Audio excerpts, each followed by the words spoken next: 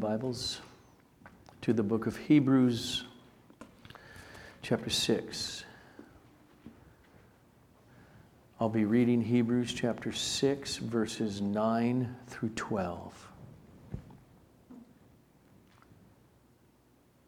Though we speak in this way, yet in your case, beloved, we feel sure of better things, things that belong to salvation. For God is not unjust so as to overlook your work and the love that you have shown for His name in serving the saints, as you still do. And we desire each one of you to show the same earnestness, to have the full assurance of hope until the end, so that you may not be sluggish, but imitators of those who through faith and patience inherit the promises. Blessed is the reading of God's holy, infallible, inerrant, instructive word to our hearts and souls and our walk with Christ. Oh, Father, may we continue to worship you together, communally,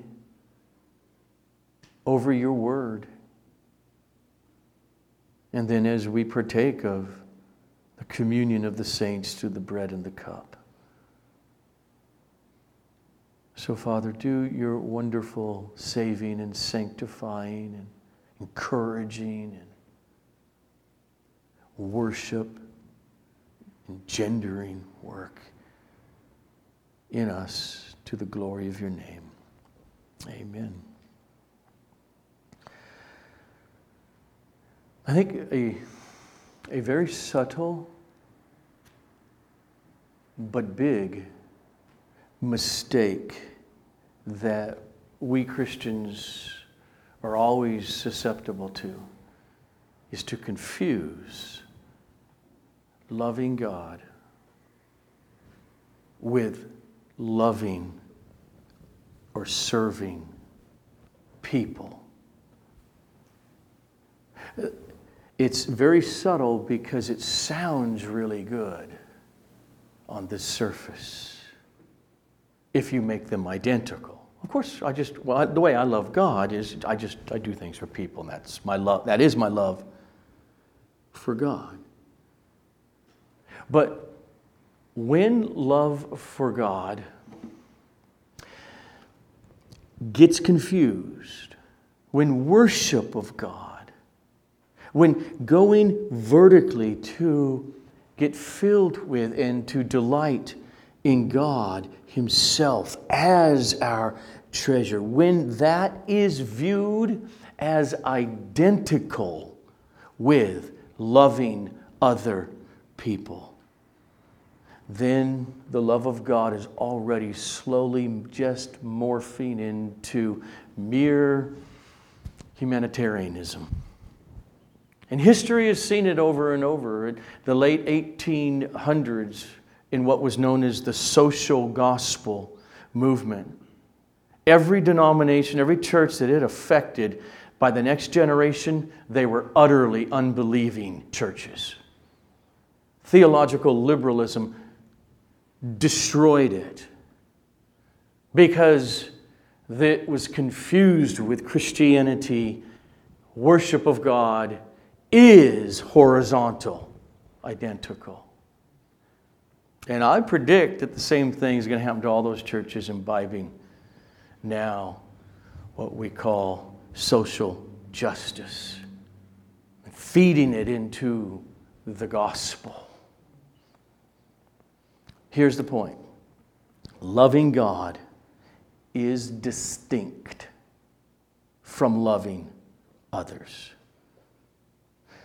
And then on the other end, it's also very dangerous to say, okay, I'm just going to love God in such a way that fails to bear the fruit of loving others, where there can be a form of Sunday worship, and it's what we do, and here's the key, it replaces faithful witness in the world, or where the study of theology and the study of God replaces serving people, or where prayer, I just go vertical, replaces any duty to show actions of compassion to others. Also a danger. So in order to preserve true Christian love toward others and true, authentic love toward God through Christ, we must keep use the term, the vertical, that's your relationship with God, and together in community, are going to God vertically. We must keep it distinct from the horizontal, when we go towards others in service or in love. They are intricately, in the Bible, connected, but they are distinct. You remember when they asked Jesus, what's the greatest of all the commands, Jesus? And He answered in such a way that does not allow us to have one of those loves without the other. So one can't say, I love God. I'm a Christian. Therefore, I don't have to love or serve other people. And it's just as much an error to say, I serve God. I do all of these things, and that service itself is the way I am loving God.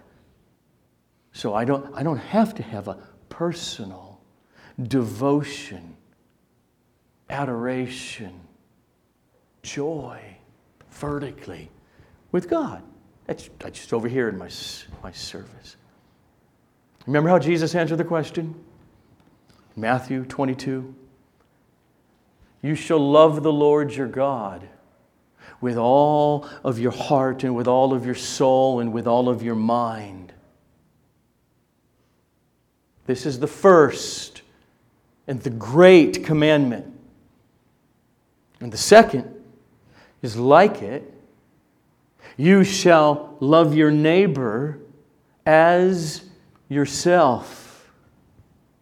On these two commandments depend all the law and the prophets. So Jesus keeps them connected.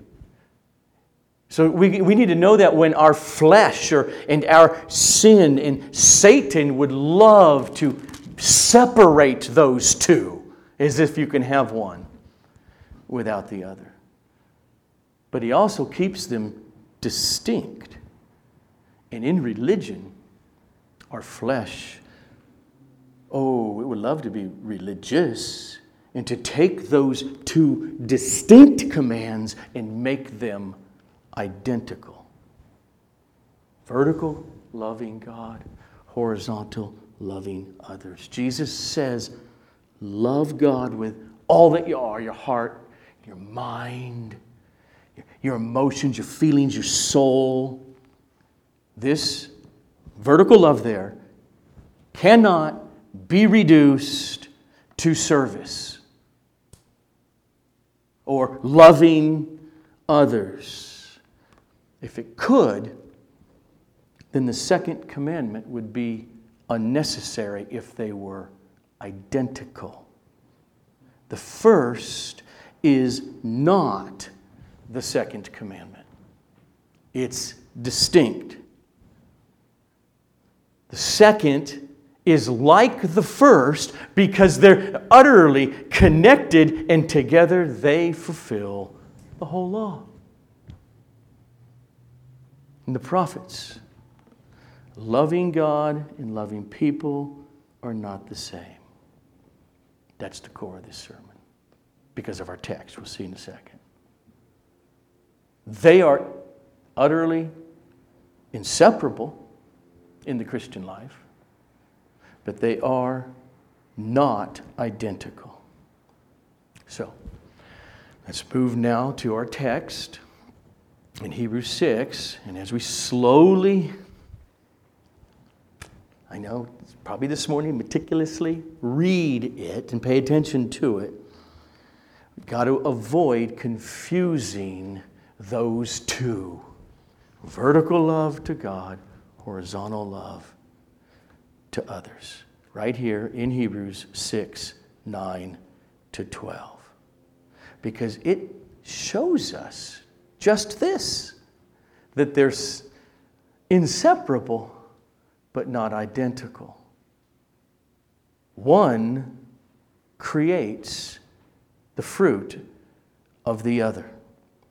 So, remember last week, we looked intently at verses 9 and 10.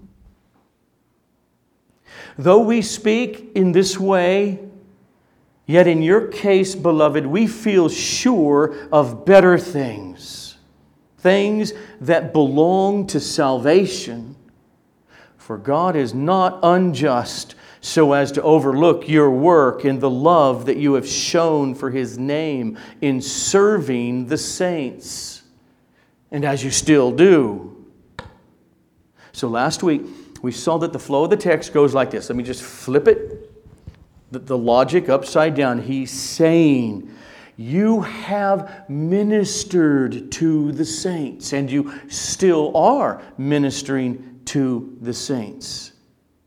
You have done this out of your love for God's name.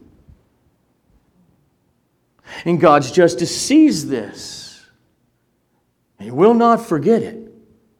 And this is the reason that God will not let you fall away, ever. And therefore the writer says, that's why I have strong confidence that you're going to persevere and continue to experience the better things that are the fruit of salvation. So, last week we saw God's justice, remember, is the reason He will cause all of those who have fled for salvation in Jesus Christ, every one of them He will cause to persevere to the end. Why? Because His justice sees the fruit of our love for His name. Which is another way to say the fruit of salvation in you. That's saving faith. So in other words, when believers serve the saints in the text out of the love for His name, it's connected to the love for His name. And God is just. He is not unjust. He would be unjust. He would be unrighteous if He ignored or forgot or would overlook that genuine fruit that came from genuine love for His name. And He will never, ever do that, because those are the fruit of saving faith. All right, that's last week. All right, so what do? How do we live? What's He telling us? Well, we'll see directly what He's telling us in verse 11 in a second, but just so from last week, here's one way to say what you do. You go on doing the logic of verse 10. The love you have shown to God's name, resulting in having served and still serving the saints. Loving God is the source. It's the power to serve the saints. And that's what makes that service of love to the saints the fruit of the Spirit, as opposed to burdensome works of the flesh. That's verse 10. Then he repeats the same logic in verses 11 and 12. And we desire, here it is, this is what he's telling us to do. And we desire each one of you to show the same earnestness, to have the full assurance of hope until the end. So that you may not be sluggish, but imitators of those who through faith and patience inherit the promises. That "so that" is huge in this context. Right there at the beginning of verse 12. It means that verse 12 is the goal or the purpose of verse 11. They're not identical. But the earnestness to reach the goals that are there in verse 12, that's not the focus of the earnestness. The focus of "be earnest" is not that you may not be sluggish and that you may be imitators of those who through faith and patience inherit the promises. But the focus in the text of the earnestness is on verse 11, which is the means to the goals of verse 12. I'm going to read it again slowly and see the connection between verse 11 and 12. And we desire each one of you to show the same earnestness, to have the full assurance of hope. So that, when that's being done, what flows out of that is you may not be sluggish, but imitators of those who through faith and patience inherit the promises. Not being sluggish, it's a goal, but you get there by being earnest to have the full assurance of hope. That's vertical.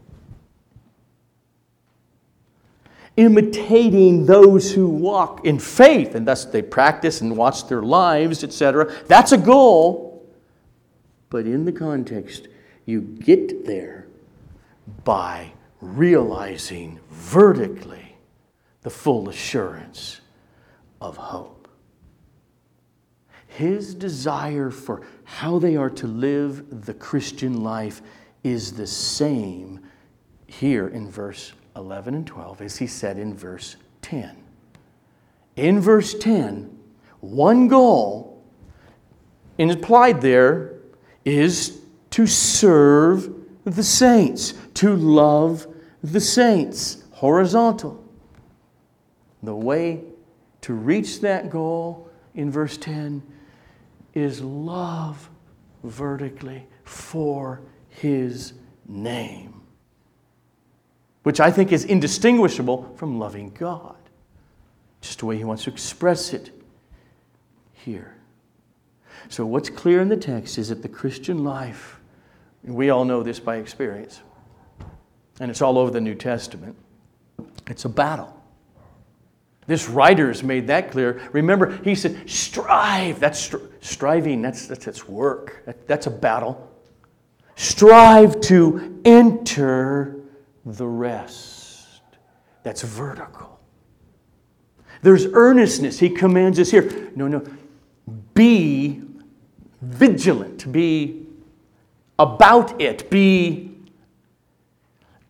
having it at the forefront of your consciousness, to be earnest to maintain the fullness of vertical, you and God, and the hope He gives you. And the life is about a battle against laziness, dullness of hearing, sluggishness, unbelief. It's a battle to be patient until we inherit the promises. But in all of that, the direct focus of the battle, first and foremost, in the Christian life is not on those things. They're indirect. It is on the direct focus to maintain full assurance of hope. Hope that God promises you. That's relationship. That's what it is to, I love God. I love His name. I love the name of His Son. There's no other name under heaven given amongst humanity by which any of us can be saved. Oh, how I love Jesus. It's always, every day, first and foremost. And the results of that will flow from it. Hear it again, verse 11 into verse 12. And we desire each one of you to show the same earnestness, to have the full assurance of hope until the end, so that the other goals in verse 12 will come. So, what does that mean? Show the same earnestness. I think the key word here is the word same. He said same there in verse 11. He doesn't just say show earnestness. He says show the same earnestness. So look at the text. The same as what? It's clear. The same as verse 10. Show what you showed in verse 10 earnestly.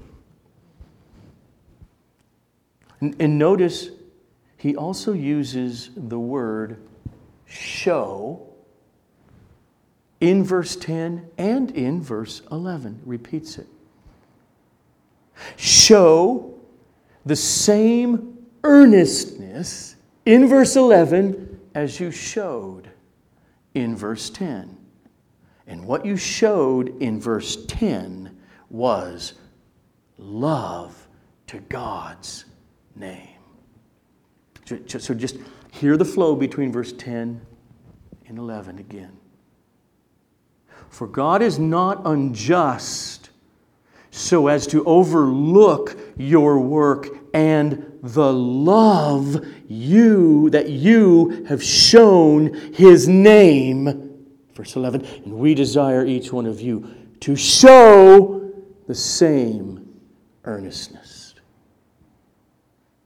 The writer's flow of thought goes like this. You showed love to God's name in verse 10, and it overflowed in serving the saints. Now, in verse 11, show the same earnestness toward the full assurance of hope, and it will overflow in not being sluggish, in imitating those who through faith and patience inherit the promises. So show the same earnestness of love to the name. Show the same earnestness of full assurance of hope. When you think about it, I don't think those are two different things in the writer's mind. They're essentially the same thing. Loving the name of God, does it mean anything less than I am pleased with who God is to me in Christ? Just love Him. I love His name. And so having full assurance of this wonderful biblical word, hope, it means I'm happy with Him. I'm satisfied with what God, here's a little twist on it, will be for me. That's the hope in the future. That's why it creates patience. Because a lot of promises haven't come yet. But presently you can have a full vertical assurance of hope in the promises. So I love God. I have hope. They're not different. They're both the vertical, same. Hope is at its core. What is that? It's faith. Though the word faith will encompass past faith, present faith, and future faith, hope really focuses on that future aspect that you haven't inherited or seen yet. Now faith is the substance of things hoped for, the writer will say, right? Chapter 11. So together, love for the name, hope, just full assurance of those promises that He has given in the gospel. Both of them are saying, find your heart's delight in who God is to you right now. And who He's promised to be for you tomorrow. And for an eternity to come. So what we have here is the Christian life in a nutshell. It's just as I began, the way Jesus gave it.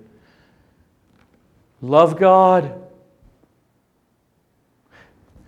And then overflow in loving others. The way to be servants to each other. The way to love.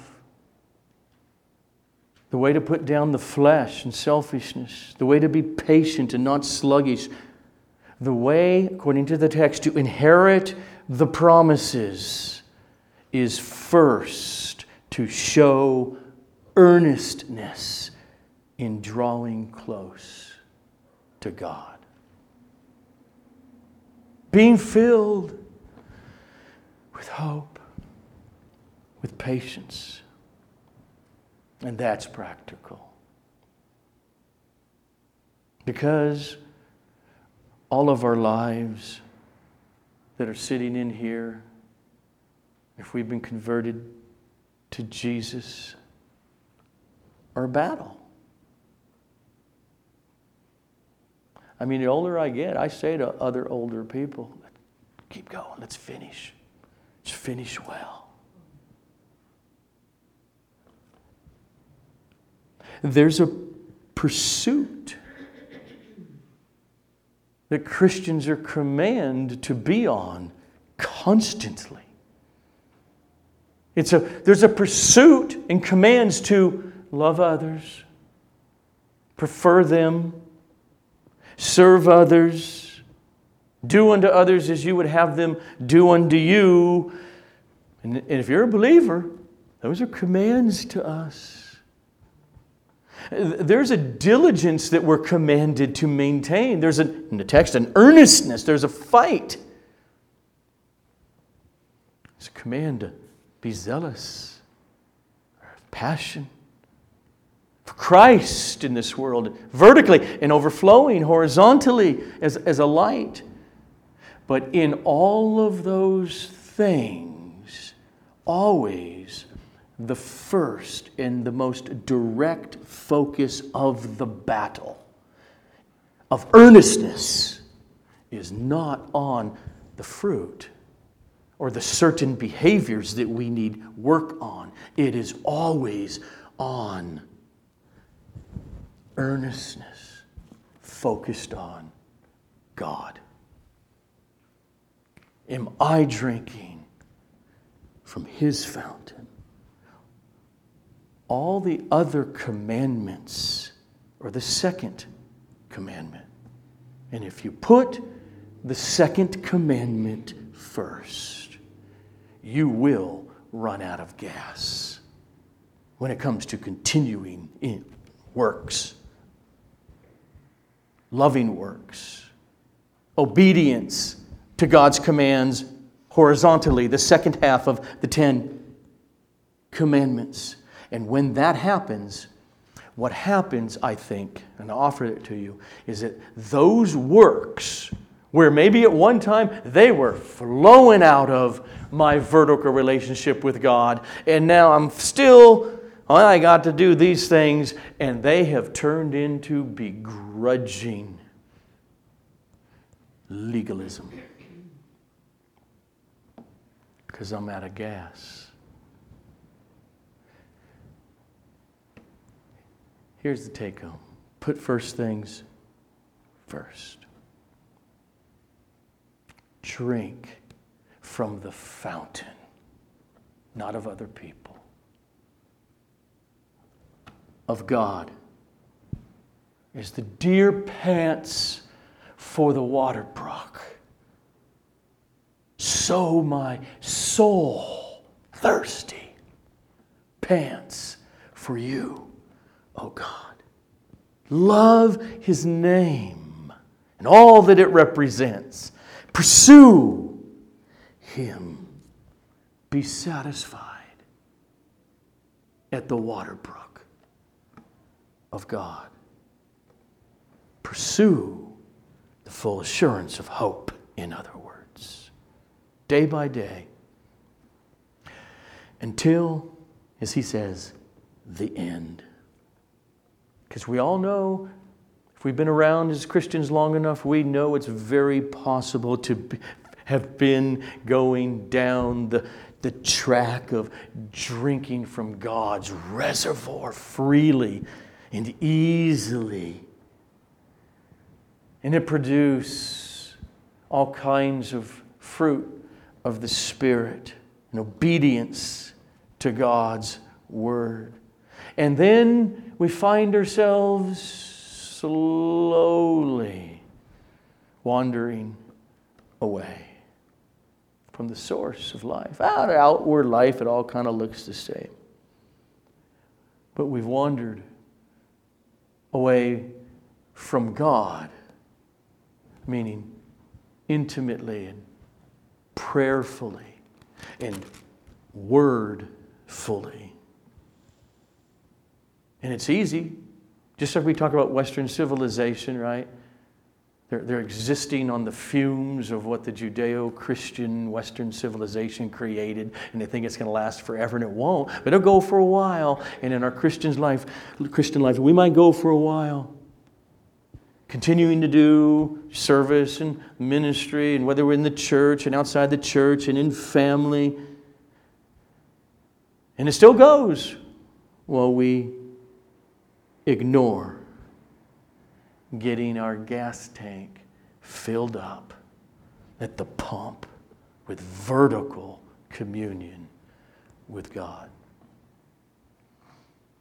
Pastors can do it and can go on preaching for a while. Every believer can do it in serving, however they're serving in the church going.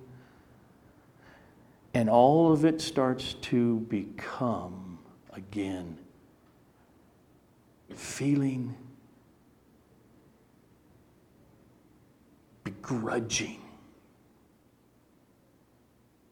Because it's coming slowly more and more from mere non-hope filled, non-vertical filled duty. Sometimes we try to grow, and we ought to try to grow in behavioral patterns. We try to pursue the command to love others.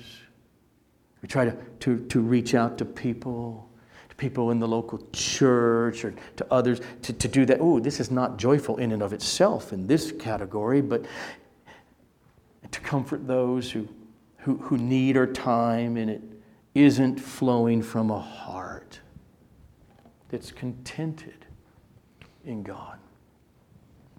And it's burdensome. We might look at John's commandment in 1 John. His commandments are not burdensome. What? They are right now. Go to the fountain. So let me make one last comment. I don't mean this in an absolute sense across the board. Life's more complex than that. So giving that, let me just say, the term burnout in the English language, okay? And we as Christians in the church have used the term burnout in our communities.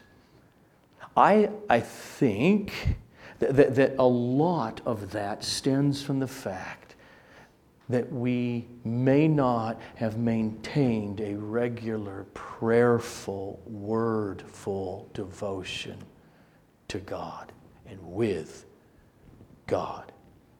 If we let other things crowd out the vertical, the time with God in the Word and in prayer, and to meditate and to think and to allow our hearts to find their fullness in Him, then the work of loving and serving others will soon drain us and you burn out.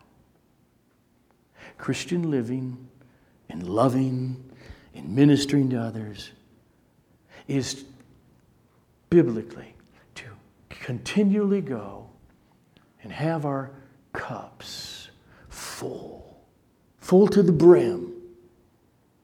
So now that other part is the spillover to others with the strength that God supplies. And when we let our cups run dry, we say, I'm burned out. We need to obey the first commandment first. Always. And then the second commandment will be in its proper place. So let us go on. Habitually, in our individual, alone lives, and in corporate life, habitually go to God, dwell with Him, press in to Him with praying, honesty, joy, crying, pain, and hearing Him in the Bible by the Holy Spirit until He becomes our heart's satisfaction. The deer raises up from the brook, satisfied, until we love Him for who He is. I mean this. Till we love Him, not to serve or give anything to Him.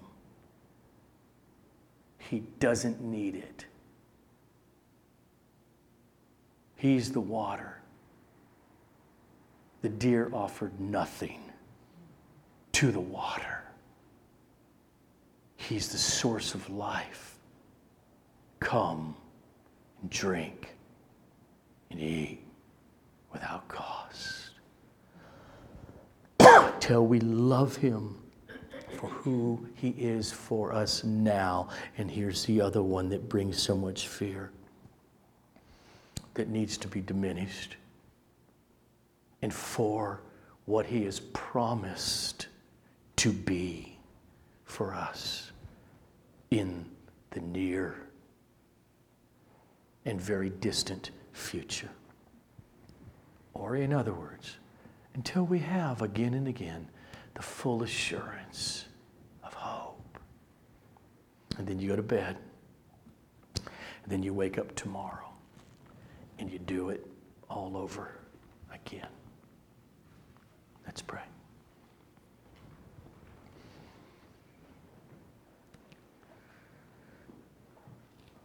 Father, we thank You for a taste of the drinking of Your fountain this morning together as we opened up in word and prayer and song.